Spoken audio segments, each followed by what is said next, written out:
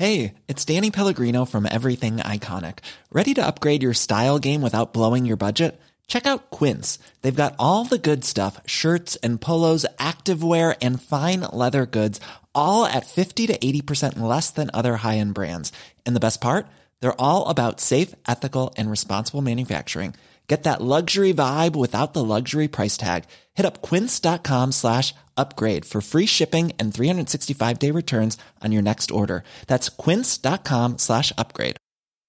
Imagine the softest sheets you've ever felt. Now imagine them getting even softer over time. That's what you'll feel with Boll & Branch's organic cotton sheets. In a recent customer survey, 96% replied that Boll & Branch sheets get softer with every wash. Start getting your best night's sleep in these sheets that get softer and softer for years to come. Try their sheets with a 30-night guarantee. Plus, get 15% off your first order at bollandbranch.com. Code BUTTERY. Exclusions apply. See site for details.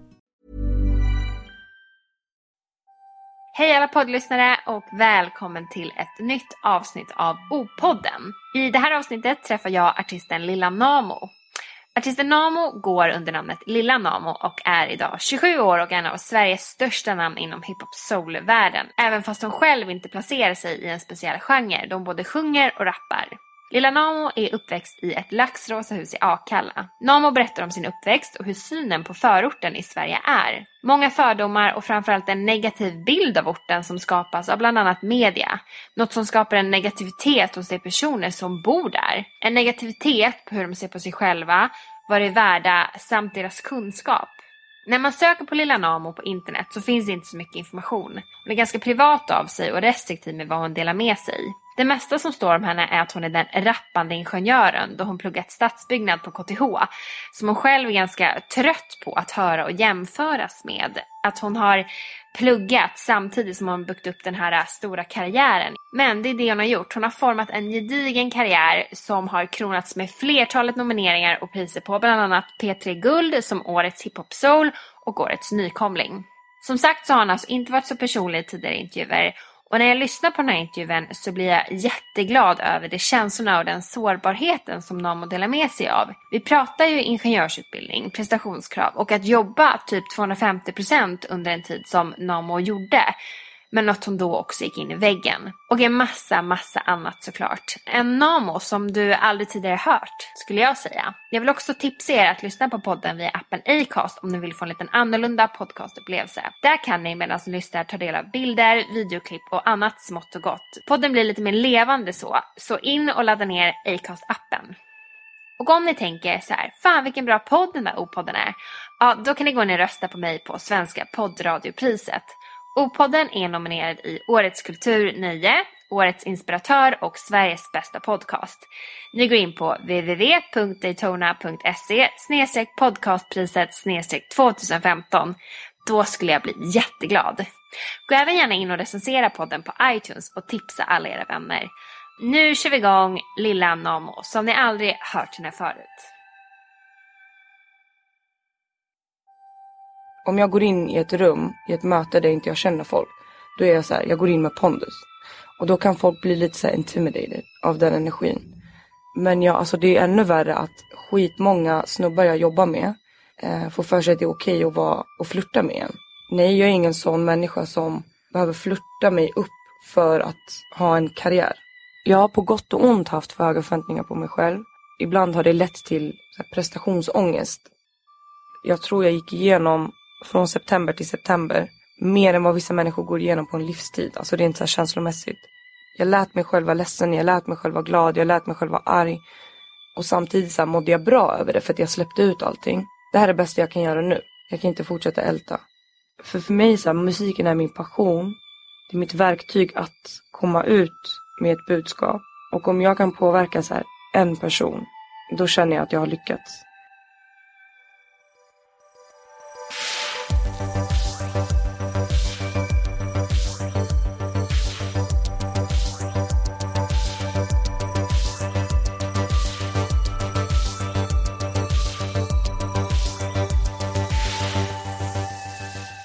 Jag har försökt få med dig ett tag. Eller det känns, jag vet inte om du vet om det själv, men det känns som att jag bara fan typ kan de svara ja. Så nu känns det lite så här öppna skumpan tid här. Är du svårbokad? Ja. Då ska jag vara nöjd nu. Ja. Alltså grejen är, det är inte för att, det är mer för att jag känner så här, när det är rätt tid och plats så gör jag vissa grejer. Och nu är jag i en sån period där jag känner att jag kan typ prata. För om inte jag är i moden, då blir det ändå ingen nice intervju. Men jag gillar inte att ge för mycket av mig själv. Så. Vad är du i för period nu? Är det skriva-period eller inte skriva-period? Skriva-period. Jag hade skrivkramp i typ 1,5 år. Vilket bara är så här mentalt. För det finns egentligen inget som heter det. Men nu har jag hamnat i något så här, jag skriver typ varje dag. Och jag tror inte att det kommer försvinna. När jag skriver, nu har det varit så här mycket om olika slags relationer. För det är det som har hänt typ.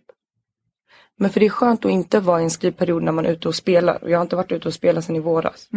Just det. Ja. Men jag tänkte så här, jag blev så arg igår när jag ringde runt till lite olika managers och sånt där. För att få in lite liksom artister eller skådespelare, författare och allt sånt där. Och så när jag kom till de här kontaktpersonerna eller managerna som var kvinnor, var de jättetrevliga. Och så kom jag till män. Alltså männen, de var ohyfsade, otrevliga, liksom oprofessionella. Förutom din manager, för han är schysst. Jag har faktiskt ingen manager. Men han är din kontaktperson? Ja, han är min creative på Sony. Ja, men han var schysst. Han är underbar. Men, vi är bra vänner också. Ja, vad bra att vara schyssta.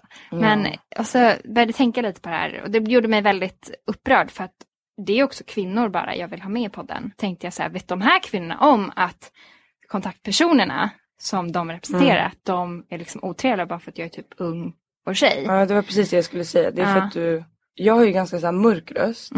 Jag låter ju inte så ung som jag är. Men alltså det är klart att de hör så här, ung tjej. Typ, hej. Fast jag kan heller inte, jag kan inte relatera till det för att 1 har jag ingen manager. Och 2 så jobbar jag inte med folk som jag inte så här, håller nära hjärtat. Typ. Alla de jag jobbar med är jag också vän med. Så här, men vi kan skilja på vän och business. Det är ju bra. Men har du känt att du någon gång hamnat i det där? För du är också, hur gammal är du? 27. Du är född 88. Du som jag. Förlor förra veckan. Men grattis! Du ska ut och fira din pappa idag. Då kan ni fira. Exakt. Fira båda 2. Nej, men har du känt att du hamnat lite i det där? Men lilla flicka, vad kan du? Alltså, jag har hamnat i sådana situationer med kvinnor också. Men jag är väldigt, som person, jag låter inte det ta på mig för att jag tror inte många vågar vara så mot mig. För att om jag går in i ett rum, i ett möte där inte jag känner folk, då är jag så här, jag går in med pondus. Och då kan folk bli lite så här intimidated av den energin. Men alltså det är ännu värre att skitmånga snubbar jag jobbar med får för sig att det är okej att vara och flirta med en. På ett sätt som är lite så här obehagligt, för att om jag hade haft en annan personlighet, då hade jag typ inte vågat säga emot. Men jag visar direkt, jag är så här, nej det är inte okej. Hur gör du då? Och vad säger de?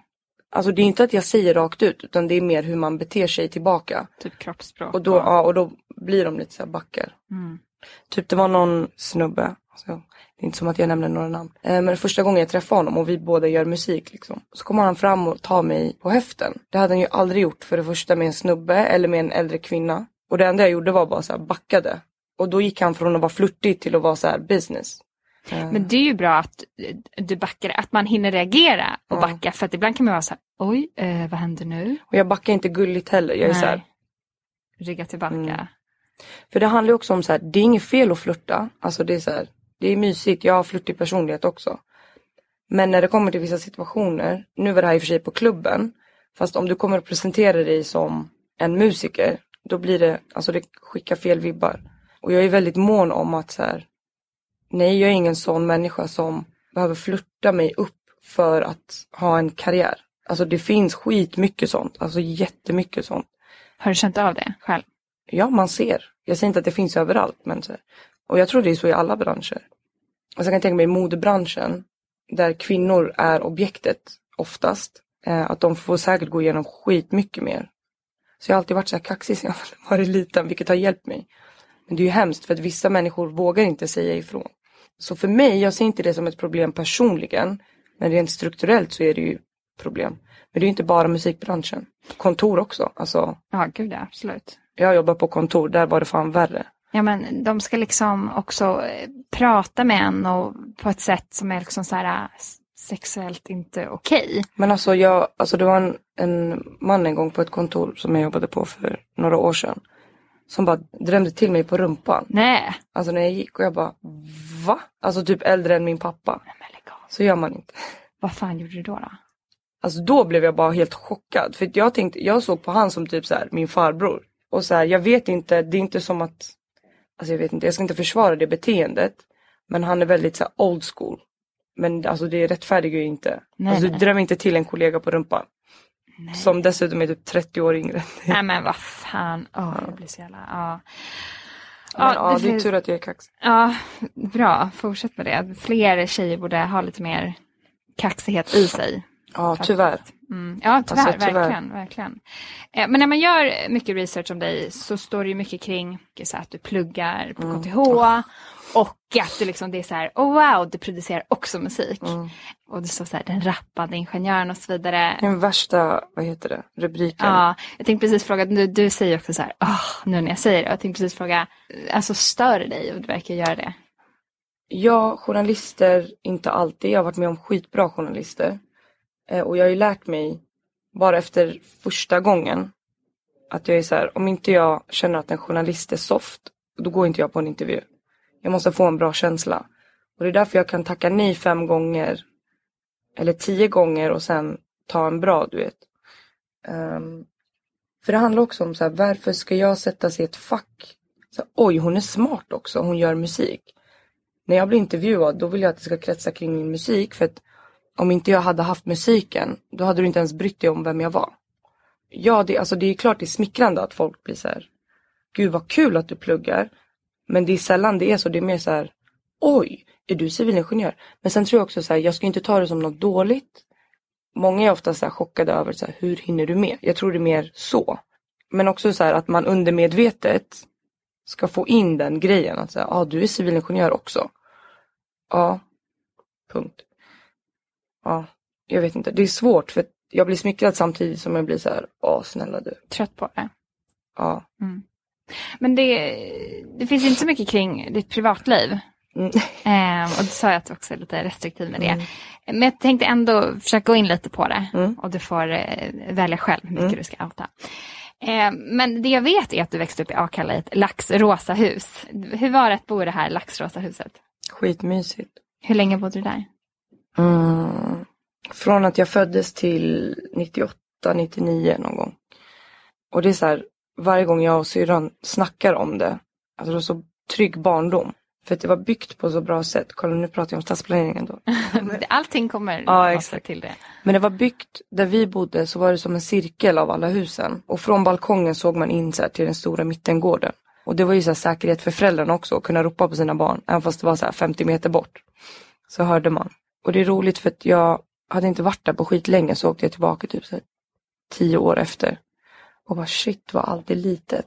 För i mitt huvud var ju allt så här skitstort. Ja, alla vägar var ja. jättelånga.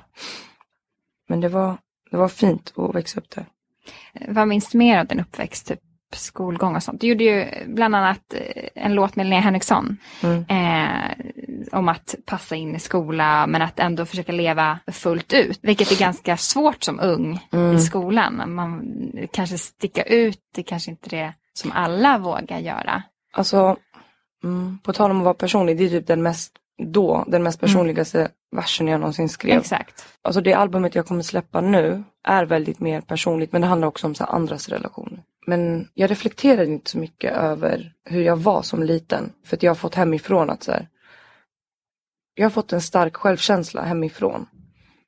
Och jag hamnade aldrig i den här svackan.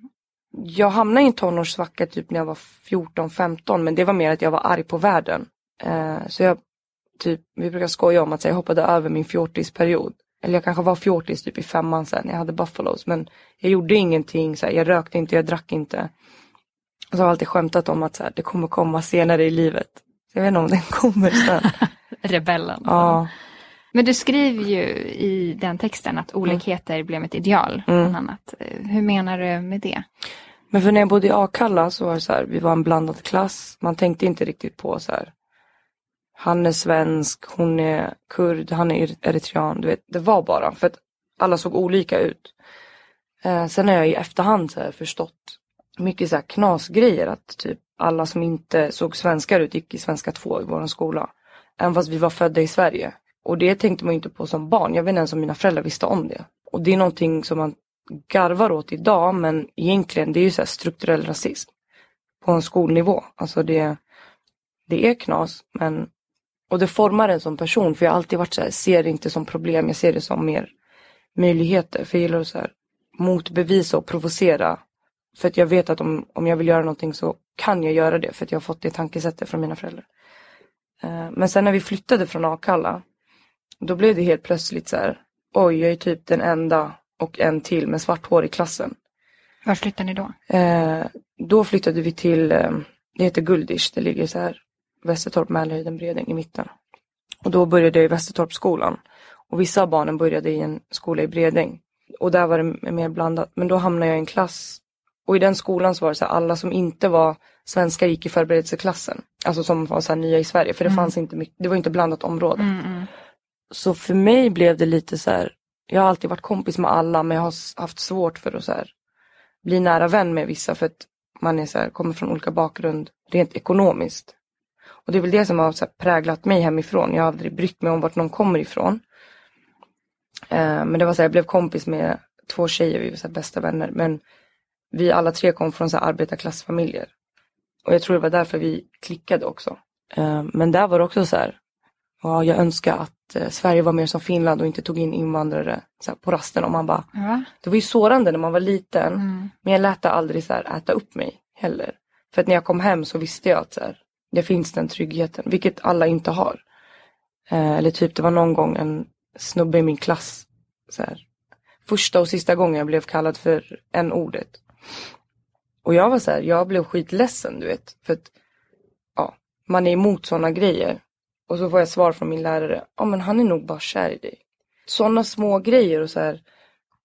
Att man har fått höra från lärare sen i äldre dagar. Så här, men du kanske inte är så bra på matte. Och så här, du är 2-språkig så du kanske inte kan få det högsta betyget i svenska. Innan man ens har hunnit bevisa, du vet. För jag vet att jag är bra på matte. Jag vet att jag är bra på svenska. Så jag har aldrig låtit det, du vet, hindra mig från att göra det jag vill. Och det är klart, det är massa grejer så här, som man säkert har förträngt. Och typ mycket som har påverkat en. Och format en som person. Bara av någons kommentar. Men grejer som man glömmer också. Men ja, alltså jag har alltid älskat skolan. Så det har varit lugnt. Gillade du skolan också när du pluggade? Jag älskar. Gjorde du det? Gud, ja, alltså, jag alltid älskat skolan. Jag gick på universitetet, på Stockholms universitet. Och jag bara varje dag var så här, pina. Ja. Men första halvåret på universitetet. När det var över. För jag hade inte pluggat så här tunga mattekurser överhuvudtaget. Jag hade pluggat i matte C. Och sen 2 år senare började jag på KTH efter gymnasiet. Och jag var så här, shit, vad fan har jag gett mig in på? Och jag började där för att jag ville ha en utmaning också. Och så hade jag en klasskompis som, han heter Tanmoy, vi är fortfarande vänner. Om inte han hade varit där för mig, då hade jag hade hoppat av skolan. Bland annat. Ja, han var verkligen den drivande kraften. För att han var så här, jag vet hur du tänker. Du kan inte sitta och läsa en mattebok från perm till perm. Han bara, du måste sitta och räkna, du vet. Och bara kriga. Så jag brukade sitta till så här 10 på kvällen med honom. Och bara kriga. Och jag hjälpte han med de mer så här tvärvetenskapliga ämnena. Så vi typ. Vi lyfte upp varandra. Ja. Men vad var det för utmaning du ville ha? Alltså så här, jag hade kunnat börja på typ läst litteratur eller så här, sociologi. Men jag känner att det för mig, jag hade haft så enkelt för det. Så jag hade nog blivit understimulerad. Så jag kände att jag behövde så här, mer tekniskt. Samtidigt som stadsplanering. För de 3 första åren är så här tekniska på KTH. Det är 5 år totalt. Ja, exakt. Och sen när jag började på min master. Då märkte jag ju så här hur lätt jag har för sådana ämnen. När man bara läser och skriver. Så den grunden jag fick, den behövde jag för att typ se världen lite annorlunda.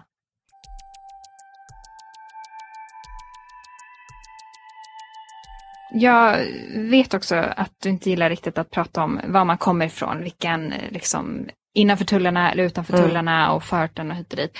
Men du sa så en himla intressant sak tycker jag. För att media målar upp en bild av förorten som sprider sig runt till olika förorter. Och att förväntningarna man har på sig själv, de liksom, man får en negativ bild av förorten kring det media målar upp. Och till slut så färgas ens förväntningar på sig själv av det media, den här negativiteten. När började du tänka kring det här? Så jag tror... Avbröt jag dig nu? Nej, men för jag tänkte bara, för det är ju så jävla sant. Jag har inte liksom tänkt den tanken riktigt. Eller det är klart jag har tänkt att man pratar om det negativt. Men inte det här kring ens förväntningar på sig själv. Att man kanske bara, fan, jag kanske inte är så bra. För att man påverkas ju som bara den av media. När jag pratade om det då tror jag också jag blev så chockad över att, för det blev så påtagligt när man helt plötsligt själv blir som ett subjekt i media. Eller objekt, eller vad man vill kalla det. Men det var en period som jag var bara så här, fan, alltså det är värre än vad jag trodde. En nära vän till mig som gick på så här medialinje på Södertörn. Han har skrivit en uppsats om hur media målar upp så här unga människor i förorten. Och då pratar jag om förorten som, inte geografiskt utan så här, som det samlingsnamnet man använder. Den negativa bilden.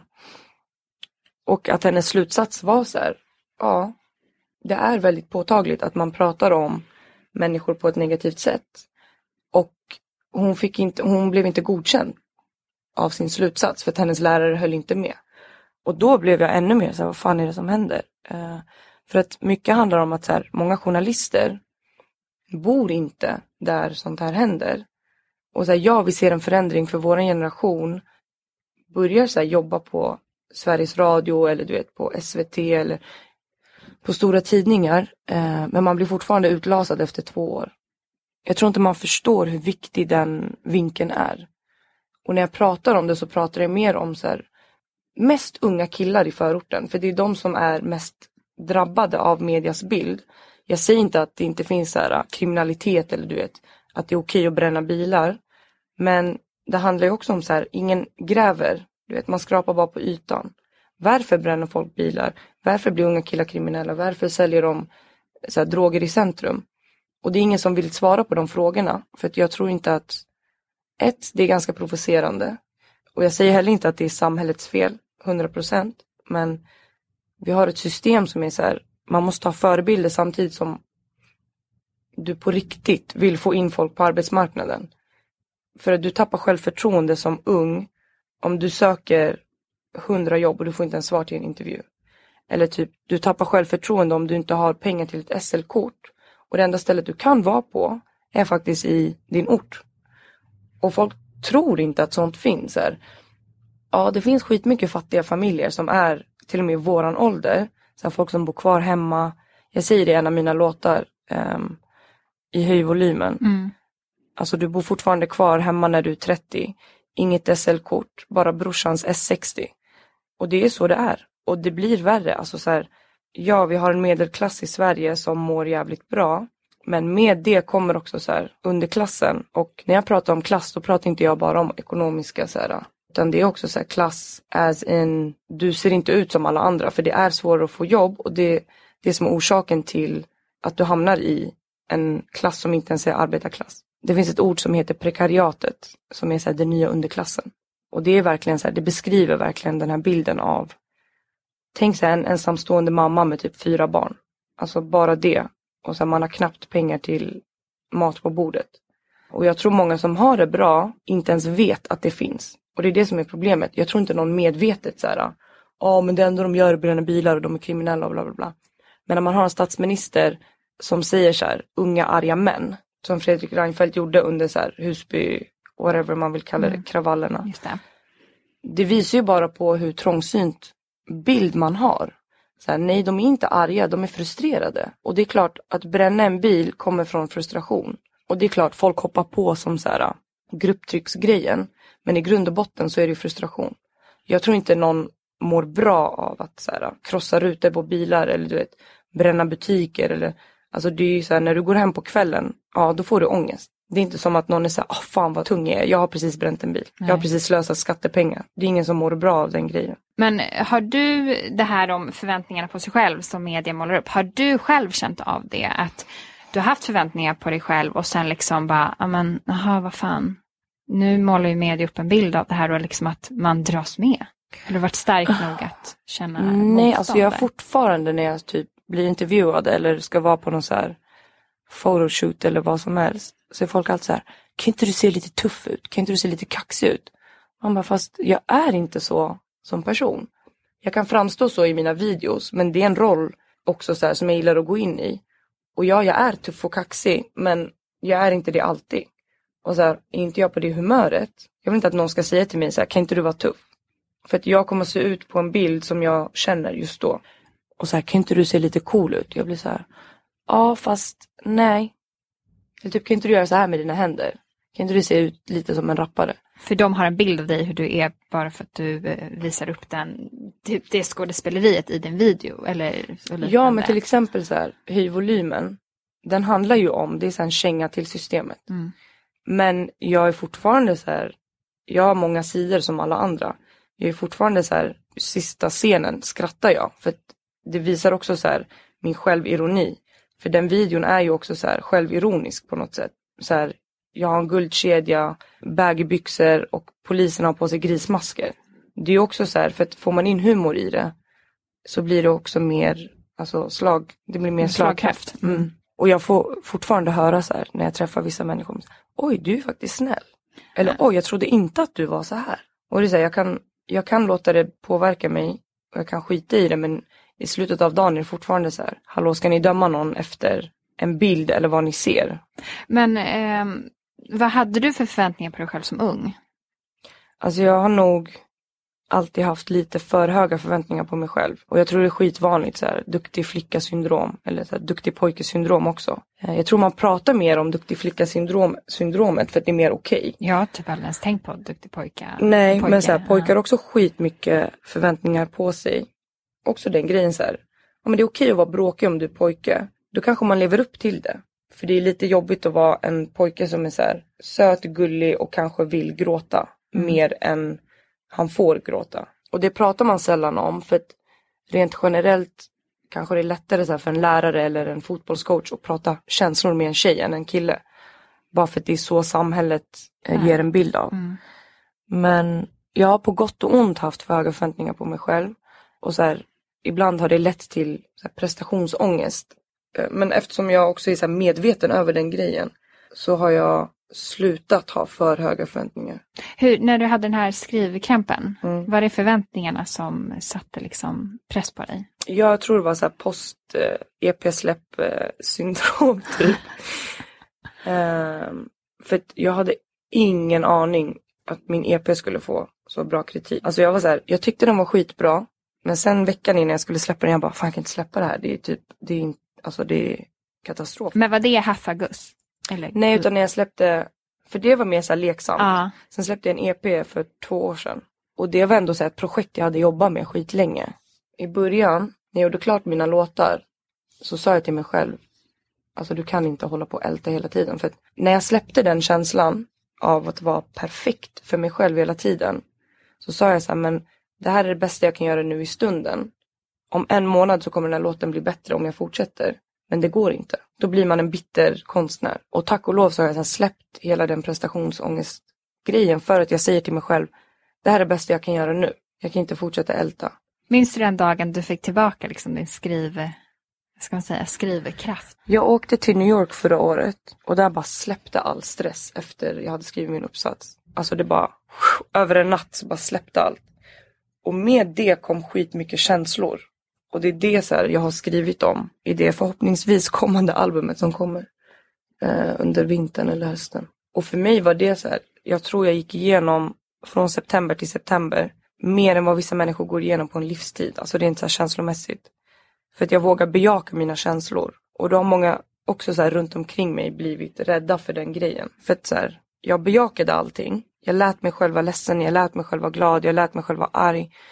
Och samtidigt så här mådde jag bra över det för att jag släppte ut allting. Och då förstår jag att folk runt omkring en som inte hör vad jag tänker själv blir så här, oj, mår du bra? Men för mig var det så här, ja jag mår bra för jag vågar bejaka allting. Mm. Har du alltid vågat göra det? Nej. Jag är en känslomänniska. Så här. Jag har ett starkt känslomässigt tålamod.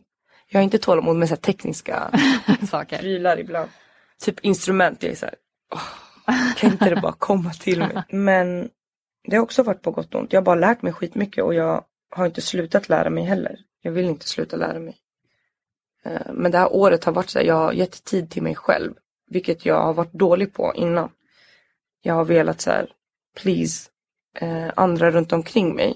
Samtidigt som jag har brytt mig om mig själv, men det har fått komma så här lite i bakgrunden. Och jag tror det är någonting som jättemånga människor gör. Också så här, för det är en flykt ifrån dina egna känslor. Nu ska jag inte säga nu är jag lite för privat. Jag ska inte säga vad det är jag har gått igenom känslomässigt. Men så jag tycker det är viktigt att prata om sånt här för att alla går igenom samma sak. Det spelar ingen roll om så här, du är rik, om du är fattig, om du kommer därifrån eller därifrån. Alla har sina egna kamper. Och så här, jag tänker inte ta ifrån någons känslor. För så här, vissa påverkas skitmycket av att typ vara i en relation som är destruktiv. Medan andra är så här, har haft skitsvår barndom. Och haft många som har så här, gått bort. Men inget är jobbigare än det andra. Nej. Det är så här, hur man hanterar det själv. Och man är huvudpersonen i sitt liv. Och sina känslor. Och man kan ju inte säga så här, men om någon säger, men jag har jättesvårt för att, jag vet inte, mina föräldrar ska skilja sig. Bara, fast jag är i ett förhållande som är jättedåligt, men du kan inte värdesätta mina eller dina känslor. Liksom. Men du pratar om att du vill bli skådespelare och författare när du var liten. Du är ju lite, i alla fall författare. Du har ju fått in en del av det också i ditt yrke. Men när insåg du att det faktiskt var musiken som kunde bli en del av ditt yrke? Och hur kom musiken till dig? Alltså jag har ju haft musik i mitt liv ända sedan jag var liten. För så här, den kurdiska kulturen är väldigt, alltså den kretsar mycket kring musik och politik. Det är så här, jag är uppvuxen med att följa med mina föräldrar på möten så här, som de hade i typ Akalla-träff eller så här Husbyträff. Och så satt de och så här, konspirerade om hur de skulle rädda världen typ. Och det kommer alltid med fest och musik. Och jag tror också att det är en flykt för att så här, just att kurder aldrig har haft ett land, eller du vet, man föds med en kämparglöd. Att det handlar inte om att vara nationalist eller så här patriot. Det handlar mer om att det är en så naturlig del av kulturen. Och även fast man kommer från en välbärgad familj, när det är krig så är det krig. Under 90-talet speciellt så här, alla var tvungna att lämna deras hem. När kom dina föräldrar hit? 82. Men under 90-talet så var det så här, alla våra släktingar var tvungna att gå upp i bergen. Oavsett om du har 10 spänn eller om du har 10 miljoner. Ja, det är en naturlig del av kulturen, musiken. Hur hittar du genren då? Så jag skulle nog inte säga att jag är i en specifik genre. För att folk ser mig bara som rappare. Och bortser ifrån att jag också sjunger ganska mycket. Även fast jag sjunger mycket mindre. Så folk säger, oj, jag visste inte att du kunde sjunga. Men du sjunger jättebra. Tack. Du har lite så här grym röst. Jag var ännu hesare när jag var liten. Aha. Har du gjort en operation? Nej, men jag var hos läkaren någon gång förra året. Så var det så 2 läkarstudenter som de bara, får vi göra en helundersökning? Så här, öron, näsa, hals. Så gick de ner med en kamera i näsan. Och då har jag typ 2 stora bollar på mina stämband. Som gör att så här, stämbanden stängs inte ordentligt och kommer in luft. Det är därför man blir hes. Aha.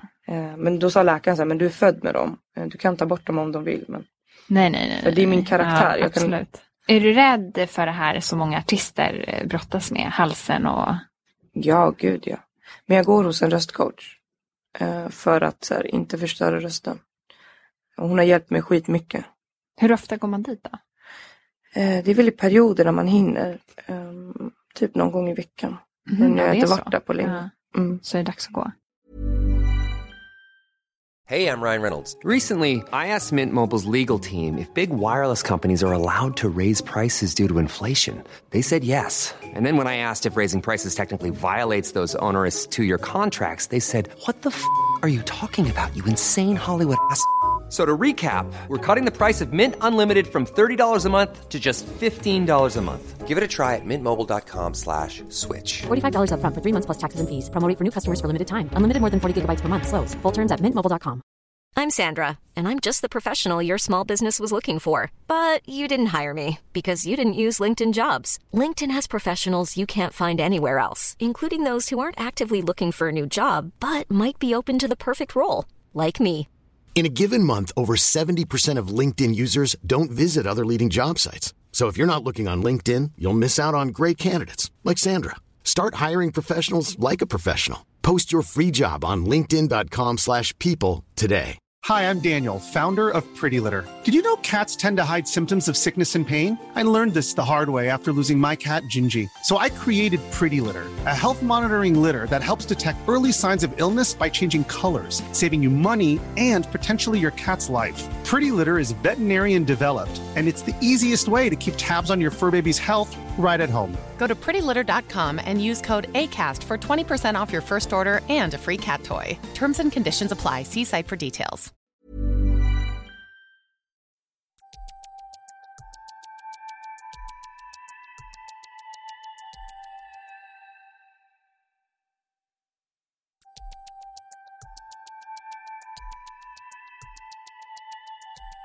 Men vem hade du som förebild inom musiken när du var ung? För det är en väldigt, nu vill inte du placera i någon genre, men mycket typ soul och hiphop och rap är mycket mansdominerat. Jag vet att du gillade Destiny's Child. Älskar. Jag lyssnade på deras på Spotify igår. Man bara älskar dem verkligen. Men förutom dem då? Alltså det är svårt att säga så här, vem som har varit ens förebilder. För det händer också ganska så här, undermedvetet. Så här, personen i fråga än musiken. Men till exempel Lauryn Hill har varit så här, en artist jag har lyssnat på skit länge. Och så här, mer varit attraherad av hennes personlighet. Och det är så intressant för att hon målades upp i media för några år sedan. Att hon, så här, hon har blivit knäpp i huvudet. Bara för att hon uttalar sig om politiska frågor i ett land som USA. Och det är så lätt att måla upp en kvinna som crazy. För att om det hade varit en man så hade det varit något helt annat. Det är så himla, jag har tänkt på det senaste veckorna. Det är så lätt att måla upp en kvinna som knäpp. För så här, hormoner och du vet, hon har mens, hon är bla bla. Alltså kolla bara så här, vad de gjorde i media med Mona Sahlin. Alltså det var häxjakt. Jag kallar mig inte för viss, alltså så här, jag är inte en viss ideologi. Men jag är bara så här, för rättvisa. Det handlar inte om, så här, för mig, kvinnor och män, de är lika värda. Men sen så har vi också ett system som gör att, du vet, ja. Nu skulle jag säga vem som var mina förebilder, men det, alltså det är så. Du har ju sagt Amy Winehouse också, såklart. Ja. Men du har sagt också att KTH öppnade världen för dig också och hjälpte in i musiken. Vad har de två världarna gett dig i din produktion av din musik? Alltså det KTH gav mig var också så här, även fast jag har tänkt så innan, men då blev det har blivit ett motto i mitt liv, ingenting är omöjligt. Jag är fortfarande förvånad att jag klarade de 2 första åren. Alltså på riktigt, väldigt förvånad. Och då har jag fattat så här, när folk är så här, du, fan vad grymt att du är bra på matte och bla bla bla. Nej, men alla är bra på matte. Det är bara att man har haft lärare som inte har förstått hur man tänker. För jag skulle inte säga att jag är skolbokssmart när det kommer till matte. Utan jag har lärt mig så här, hitta alla vägar runt. Jag har haft så här, tentor där jag inte har kunnat så här, hur man på riktigt räknar ut. För det finns ju så här, metoder hur man ska räkna ut vissa. Men då har jag tagit mina egna vägar och ändå kommit fram till rätt svar. Och ibland så har det varit så här, nej du får inte rätt för du räknar inte som man ska räkna. Till och med då. Ja, det blir man lack över. Det har jag varit med om själv. Fan, irriterande. Ja, eller så jag hade en kompis som hade räknat på det sättet och han blev anmäld för fusk. Ja. Nu vet jag inte om han fuskat eller inte. Men det har gett mig mycket för att jag har också så här byggt på mitt intresse av så här sociala orättvisor. För det som är fint med KTH, om man tittar på eleverna, så är det så här, det speglar samhället ganska bra. För folk har en fördom om tekniska högskolor att så här går bara nördar. Men för mig så var det så här som att hänga i orten varje dag fast vi satt och räknade matte. Det var skitkul. Men ditt artistnamn, alltså du heter ju Namo, men var kommer Lilla ifrån? Jag fick det av en kompis mamma när jag träffade henne första gången. Hon bara, Lilla. Och hur gammal var du då? Vad kan jag ha varit? Typ 17, 18. Nej, jag var nog lite äldre. Men det handlar också om att så här, jag oftast har varit yngst i min umgängeskrets. Har du några syskon? Ja, en äldre syster. Vi har alltid hängt så här med samma. Hur mycket äldre är hon? 4 år äldre. Nej, hur länge sedan var du tog din examen? Så här, jag lämnade in min uppsats i vintras. Jag har faktiskt en tenta kvar som jag faktiskt tror att jag inte kommer göra. För mig så här, resan är viktigare än målet. Jag kanske går och gör den typ när jag är 70 bast. Det där är väl typ classic? Ja. Vad är det för tenta? Numeriska metoder. Programmering. Ja. Ja, men hur liksom ser din liksom framtid ut? Eller jag tänker, har du besökt liksom ingenjörsjobb? Liksom, vad kan man jobba med inom stadsplanering? Eller har du lagt all tid på musiken nu och producerar det här nya albumet? Jag började jobba på ett företag i april. Jobbade där några månader.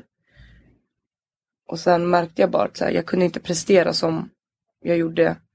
De 2 första månaderna gick det bra liksom. Men sen kunde jag inte prestera som jag ville. För att musiken, inget blev helhjärtat. Men jag jobbade typ så här 250%. 100% på företaget och sen med musiken var skitmycket. Och sen tog jag ett val. Först tänkte jag ta tjänsteledigt. Eller till och med så här sjukskriva mig. För jag kände att jag höll på att bli utbränd. Men sen så blev det att jag slutade. Och sen vågade ta musiken på heltid. Är du rädd för det här att bli utbränd? Du pratar så mycket om det och tänker speciellt kring att du har varit så ambitiös med skolan och musiken. Sen har du också haft nagelbaren. Har du tänkt mycket på så här, men shit, jag måste ju kanske lyssna på mig själv. Du hade ju skrivkramp där också. Det kanske också är ett litet tecken. Ja, alltså jag tror mycket när folk säger till en så här, det är också så här självuppfylld profetia. När folk säger hela tiden så här, hur klarar du av det? Ska du inte sova? Ska du inte ta det lugnt? Då blir det också så här att man tror att man inte klarar av någonting. Men när jag skrev min uppsats nu förra året tillsammans med en klasskompis så var det bara så här. Jag visste att jag var utbränd men jag vågade inte erkänna det för mig själv eller någon runt omkring mig. Hur kände du det? Alltså jag vill säga, jag kunde inte förstå vad jag läste eller när jag läste vad jag själv hade skrivit så här, i början av uppsatsen så var jag så här, men gud, är jag så här duktig? Alltså du vet att man inte fattar, man tappar typ greppet om att prestera och så här, förstår inte riktigt vad, man kan inte ta in någonting. Och, fast jag bara körde på för jag var så här, jag har hållit på i 5 år, jag kan inte bara sluta nu. Och då jag gick verkligen in i väggen, alltså det var så här. Vad hände då? Men man slutar fungera i skallen, alltså bara en så här, shit, jag orkar inte ens knyta mina skor. Och det är också en grej som jag, om det här hade hänt för några år sedan, för jag har blivit lite smått utbränd förut, så här, alla blir det väl någon gång i livet. Men aldrig vågat erkänna. Om det hade hänt för några år sedan och visat här och pratat, då hade inte jag vågat säga det. Och det har också med det här, jag måste vara duktig. Men nu ser jag det också som en viktig grej att prata om, för att det är så få som vågar prata om det. Men nu är jag inte rädd för att bli utbränd, för att det höll ju på att hända nu i somras. Och då sa jag så här, stopp. Och så hamnade det inte i den svackan. Och det är så här, ser man själv varningstecknen så kan man lyssna på det. För det är som att folk viftar bort så här, shit, jag är utmattad, jag är utbränd. Att säga det är som att folk inte tror på en för att man alltid är igång. Men nu säger jag behöver inte säga det till någon, jag kan säga det till mig själv. Och jag har jättebra folk runt omkring mig som säger så här, du kanske ska tagga ner lite. Men ibland hör man inte det heller om man inte vågar erkänna för sig själv. Men också så finns det ju det här i det här samhället att man ska prestera så mycket, man ska vara så bra, man ska orka ditten, datten. Och då blir det så här, det blir nästan så mycket prestige kring det. Exakt. Och liksom så här, jag ska klara av det. Hon klarade ju av det. Fast hon kanske inte pratade om det. Att, vet du vad, jag gick hem och grät mig själv till sömns varje natt. För att jag var helt utbränd. Ja. Men nagelbaren då? Hur går det om det? Det var typ ett litet projekt jag och syrran hade ett tag. Kör ni inte längre? Nej, för det blev också så här. Vi hamnade i olika så här, faser. Ja, olika faser. Där vi inte hade tid att göra det helhjärtat. Och då var vi bara så här, men då lägger vi ner det. För hon jobbar också, hon har barn. Jag jobbar, jag gör musik. Men vi hittar alltid sätt att så här, samarbeta med roliga projekt. Hon är min stylist till och från. Vi är ju också så här, bästa vänner, så det funkar bra. Hur blev du uppmärksammad som artist? Jag tror faktiskt att det var typ 2000 någonting. När Metropol var så här i början. Den radiokanalen på SR som inte finns kvar. Och så hade de någon så här sessions på tunnelbanan där man stod och rappade och så filmade de. kontanter eller pengar på någon bank. Det är bara ringer upp min finger som inte är fast. Men bling i mina öron kostar 3 rejält. Jobbar på backen, jag ska skimma ditt kort. Ta mina varor, sen springer jag fort. Får aina tag i mig så skjuter jag pop.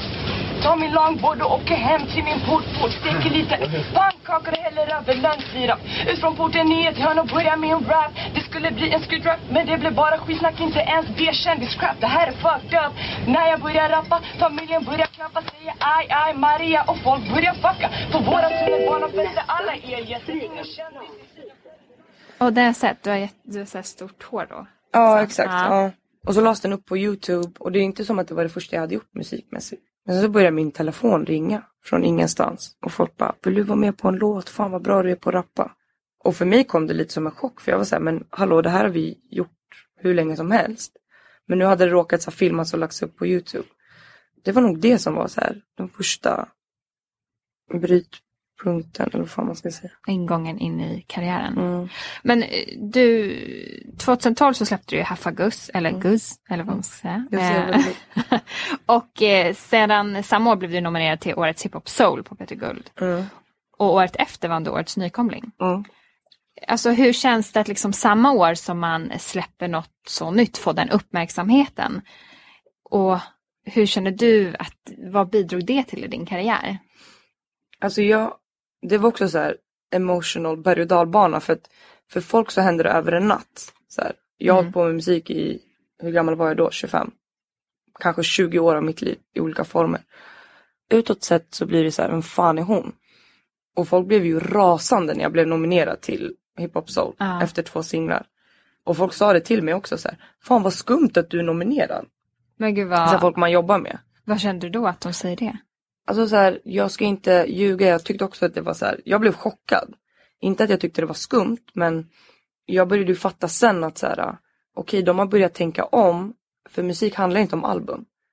Musik handlar idag om singlar. Och det är det folk lyssnar på. Alltså unga människor lyssnar knappt på ett album från början till slut. Efter den nomineringen så tror jag att så här, P3 började fatta så här, man kan nominera folk. De behöver inte ha släppt en EP eller ett album.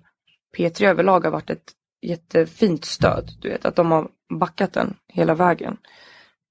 Ja, alltså hela den grejen. Att jag får sällan, tack och lov, näthat. Alltså det finns typ inte vad jag ser. Alltså inte så här direkt till mig på min Twitter eller min Instagram. Men i början så var det verkligen så här. Folk bara, men fan är du? Gå och raka armarna, du har för mycket hår. Typ, du ser ut som en snubbe. Och det är klart att så här, det är sårande också. Men jag valde att, och det är så här, man ser en dålig kommentar, man kollar bort från alla 100 bra. Precis. Så i början var det fett jobbigt, men sen tror jag folk märkte också så här, för i musikkretsarna så hade jag någon slags respekt som jag byggt upp så här, sakta. För jag tryckte bak media skitmycket. Så här, jag tackade nej till skitmycket intervjuer för att jag var så här, oj, men jag är inte redo. Jag vill inte överexponera mig själv efter 2 låtar. Det är ganska sunt. För vissa kanske bara, hell yeah. Men det är så här, wow, jag får intervjuer. Ja. Men det är också så här, det är min personlighet. Och jag gillar egentligen inte att bli igenkänd och synas. Fast det är så här, den smällen man får ta på något sätt. Men det står ju massa fina saker om dig. Liksom utmärkelse här. En av Sveriges största genombrott i musiksverige 2012. Och höjvolymen kallades av Nyhetsguiden för Sveriges svar på GC, 99 Problems. Alltså det är inte illa pinkat. När jag läste det, jag fattade inte. Jag läste det förbi farten. Sen pratade jag om den GZ-grejen för någon vecka sedan med någon. Jag bara, men det kanske är sant. Fast lite överdrivet. Fast kanske sant. Men den är grym. Vad är du mest stolt över i din karriär? Jag tror jag är mest stolt över att jag har haft is i magen. Och inte så här sagt ja till grejer som jag sen vet att jag hade ångrat. För mig så här, musiken är min passion. Det är mitt verktyg att komma ut med ett budskap. Och om jag kan påverka så här en person, då känner jag att jag har lyckats. Alltså när någon säger till mig så här, du är min förebild. Alltså det är så jävla svårt att ta in. Det är så här, jag? Alltså, men man blir ju en förebild automatiskt vare sig man vill eller inte. Och det här har ju pratats om ganska mycket. Liksom att nu ska jag vara en förebild och göra saker rätt. Hur ser du på det? För att du är ju bara du. Alltså jag är ju sjukt smickrad och glad över att folk ser mig som en förebild. Jag vill vara en förebild för, alltså så här, om du ser att jag kan göra det, varför kan inte du göra det? Och det är också mycket det handlar om, så här, unga kids. Jag vill att de ska titta på mig eller så här, vem som helst som de har som förebild och tänka så här, men det är klart, jag kan ju också göra det. Hon eller han är bara en vanlig människa. Och det är också lite min mission. Så här, om jag kan så kan du.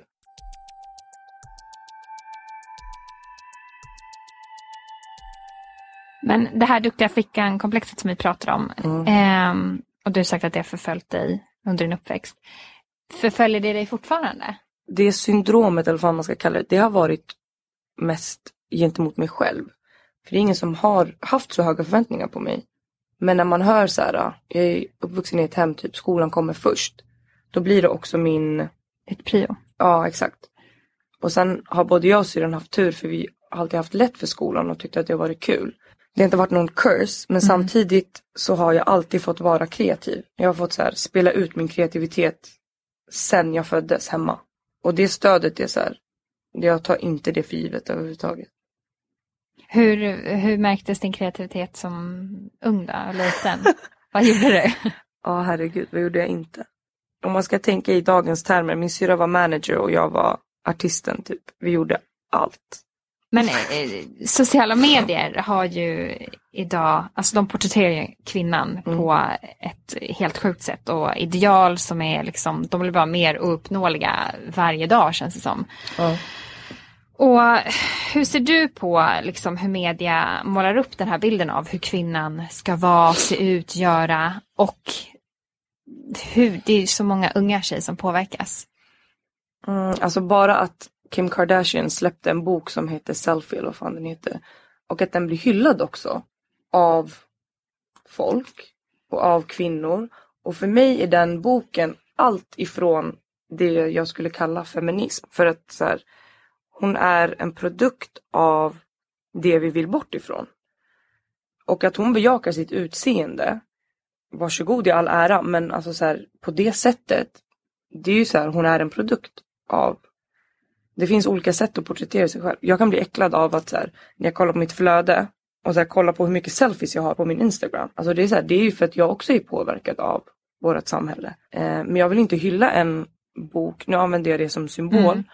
Jag vill inte hylla en bok av någon som är skönhetsopererad, som så här, du vet, hon är häftig på skitmånga sätt. Men, och jag dissar inte henne som person, jag dissar konceptet av att boken säljer så bra. För att så här, jag känner inte Kim Kardashian, men hon är en stark kvinna. Hon vågar visa sig sårbar. Hon vågar så här, fatta hur jobbigt det är att vara känd på grund av en sexfilm.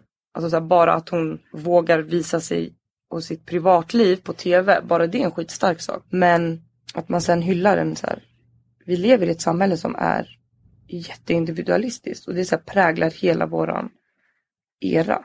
Så här, jag är inte emot nakenhet, jag är inte emot så här, sex. Men när det blir sexistiskt och när man gör det sexistiskt mot sig själv, då är det ju, det är inte du som gör det. Det är du som har blivit påverkad av samhället. Och så här, jag önskar att vi hade sett mer fylliga människor. Och du vet, ingen som vågar. Det var någon som hade, någon sån här mode, jag undrar om inte det var hon som designer för Nike. Hon hade haft lite mer så här fylligare modeller. Eller vanliga kvinnor. Vad fan det nu än är. Ja, det beror på vem det är som och att, vem det är som säger det. Och att så här, men försäljningen gick inte så bra. Men egentligen så här, jag tror alla kvinnor, alltså mer kvinnor. För att så här, modebranschen, alltså kvinnor konsumerar liksom på ett annat sätt. Vi är en stark målgrupp, om man säger så. Exakt. Vill se andra kvinnor som inte ser ut som, alltså det är så här, size zero eller typ ser sjuka ut.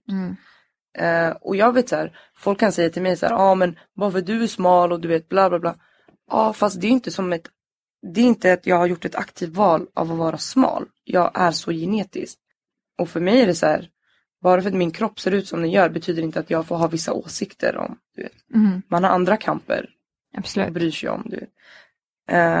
Men att företag kanske ska öppna upp sin, vad ska man säga, marknadsföring kring mer den normala kvinnan. Olika liksom, storlekar, olika färg, olika höjd och längd och bredd och rundhet. Men bara den grejen att det finns så här avdelningar i vissa butiker när dockorna är lite större.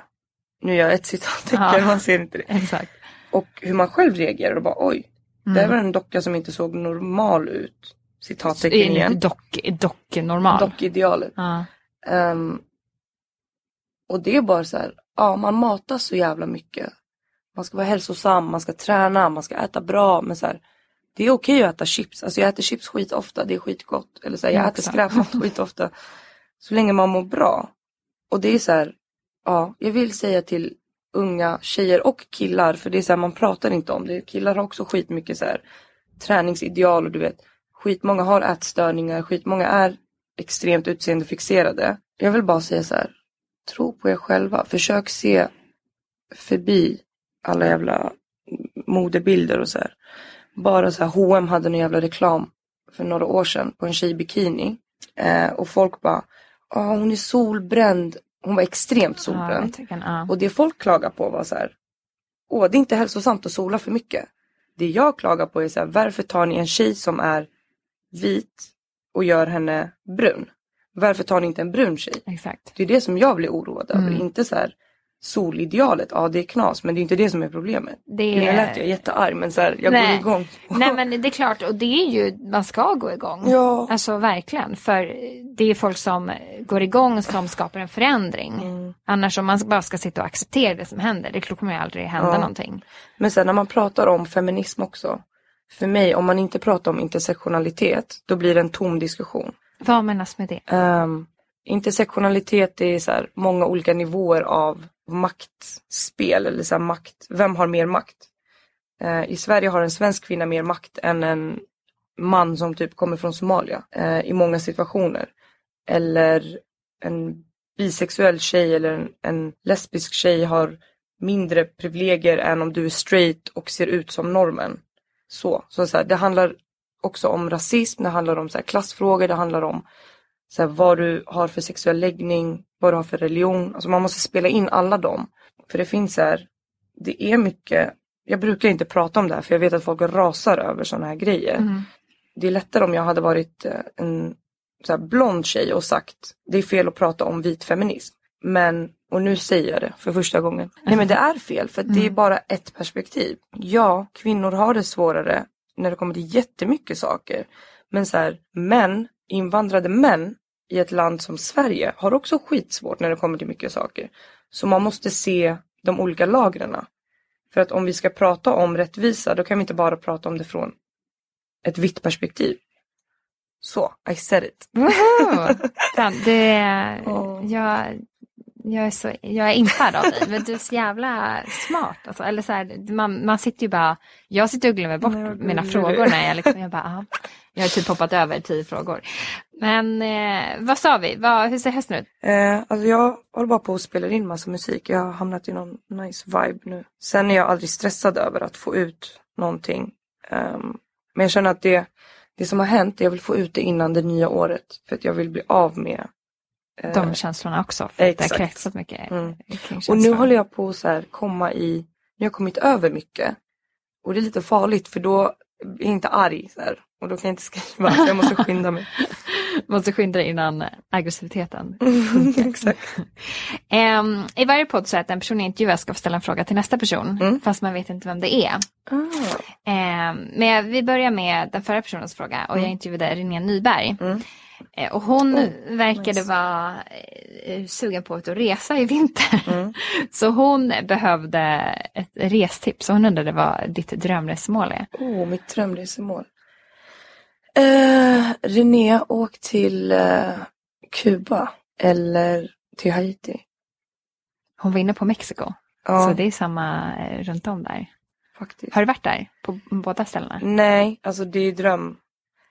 Jag har faktiskt också haft Mexiko som drömresmål. Eller typ så här Puerto Rico. Åk till Puerto Rico, René. Jag säger det. Jag fuskar lite här. För jag brukar inte säga vem det är som jag ska intervjua. Men jag känner att jag behöver lite hjälp i det här av en person som du. Jag ska intervjua Gudrun Schyman nästa vecka. Vad har du för fråga till henne? Gudrun, jag älskar dig. Jag brukar aldrig bli starstruck, fast jag blev det en gång när jag såg Gudrun i fiket på KTH. Gick du fram? Vad gjorde hon där? Ja, hon kanske hade något möte, jag har ingen aning. Gudrun, shit. Okej, Gudrun, om du var... Fan vad svårt, du borde inte sagt vem det var. Jag tänkte att jag behöver lite hjälp i det här, för jag är sjukt nervös inför nästa vecka. För jag har så här diggat Gudrun sedan jag var liten. Ja, så här. Gudrun, om du var ny i Sverige på typ 90-talet, ung tjej, vad hade du sagt till ditt framtida jag? Alltså sen när du blir vuxen. Smart jag tror fråga. jag kommer få ett bra svar. Ja, det tror jag också. Mm. Tack att du ville vara med i podden. Tack för att du ville vara med.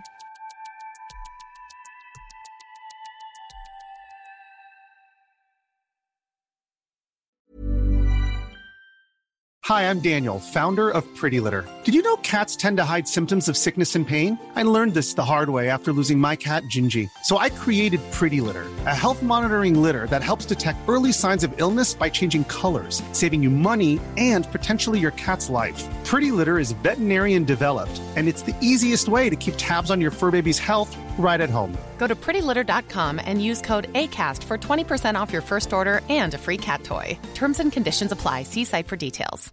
Imagine the softest sheets you've ever felt. Now imagine them getting even softer over time. That's what you'll feel with Boll & Branch's organic cotton sheets. In a recent customer survey, 96% replied that Boll & Branch sheets get softer with every wash. Start getting your best night's sleep in these sheets that get softer and softer for years to come. Try their sheets with a 30-night guarantee. Plus, get 15% off your first order at bollandbranch.com. Code BUTTERY. Exclusions apply. See site for details.